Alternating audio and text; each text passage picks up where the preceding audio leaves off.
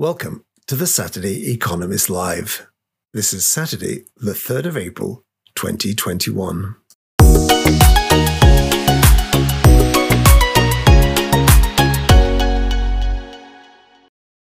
Get ready for the post-pandemic boom.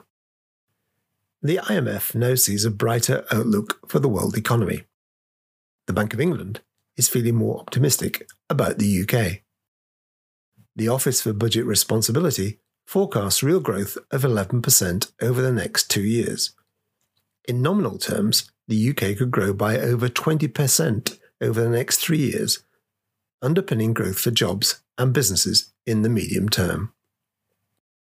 Thanks to the success of the vaccination programme, the pressures of the pandemic are easing, providing a stimulus to growth. Thanks to the approval of President Biden's spending plan, the American and world economy will benefit from his $1.9 trillion fiscal boost. In the UK, the Governor of the Bank of England is feeling more optimistic about the prospects for the year. Vaccination continues at pace. The slowdown in the economy in the first quarter is better than expected. Restaurant bookings are increasing. Domestic holiday reservations are rising. Consumer confidence is on the rise and business confidence in manufacturing and construction is particularly high. Asked what sort of recovery the UK could expect, Andrew Bailey, the Governor of the Bank of England, said, "I am now more positive, but with a large dose of caution. We now see upside risks to our January forecast, with some chance the peak in unemployment may be lower than expected." Boris Johnson's timetable for recovery suggests the hospitality sector could be in full recovery mode from the end of June. According to Andy Haldane, chief economist at the Bank of England, the UK economy is like a coiled spring set to release lots of financial energy. Consumer confidence will surge back. The economy will be firing on all cylinders. Success with the vaccination programme and the easing of lockdown will assist the process, he said. British households have amassed an astonishing $180 billion of cash apparently. They will be ready to return to the restaurants and book a much-needed holiday. They may take a trip to the cinema. Unemployment actually fell in February to 5%. That's a modest improvement in the jobs market. Latest data from HMRC confirms that 4.7 million were still on furlough at the end of February. Over 1 million were in the accommodation and food sector. The number of workers furloughed is expected to drop rapidly in the second quarter. In September last year, the total number had dropped to 2.5 million as growth returned. A big bounce back is expected in the leisure sector as pubs, restaurants and hotels reopen for business. According to the latest IHS Markit CIPS data, business activity across the UK increased in March. The rate of expansion was the fastest for months.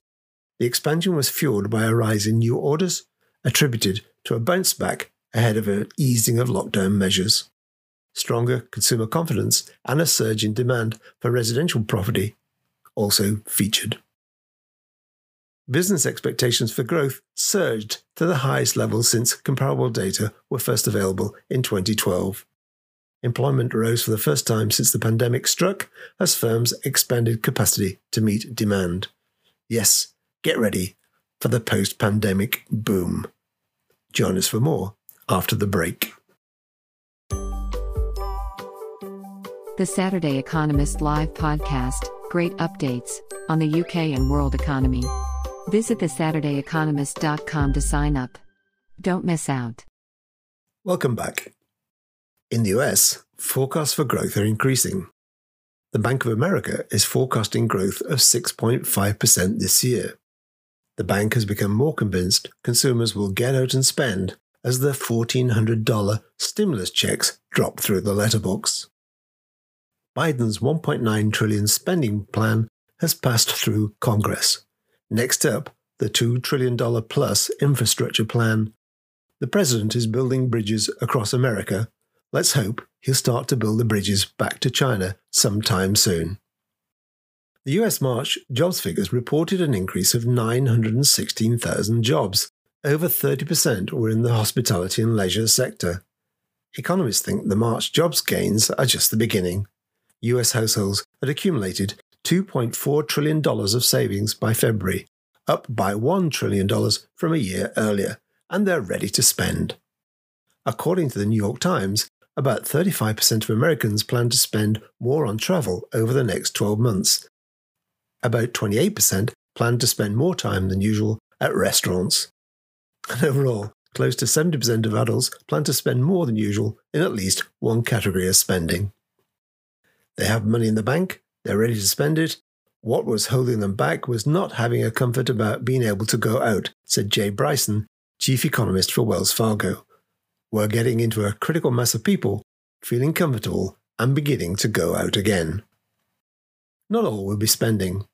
More than half the survey respondents who expected to receive checks said they planned to send most of the money to pay down debt. Not all will be spending. More than half the survey respondents who expected to receive checks said they planned to save most of the money or pay down debt.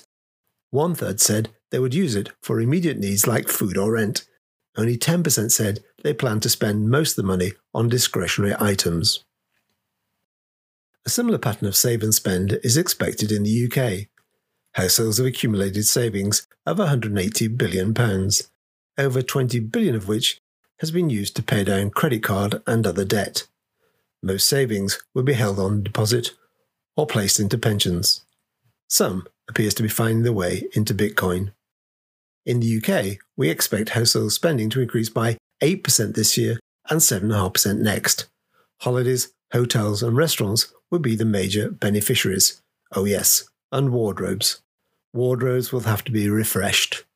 Expect a big bounce back in clothing and footwear in the post-pandemic mini-boom. That's all for this week. Stay safe. We'll be back with more next week.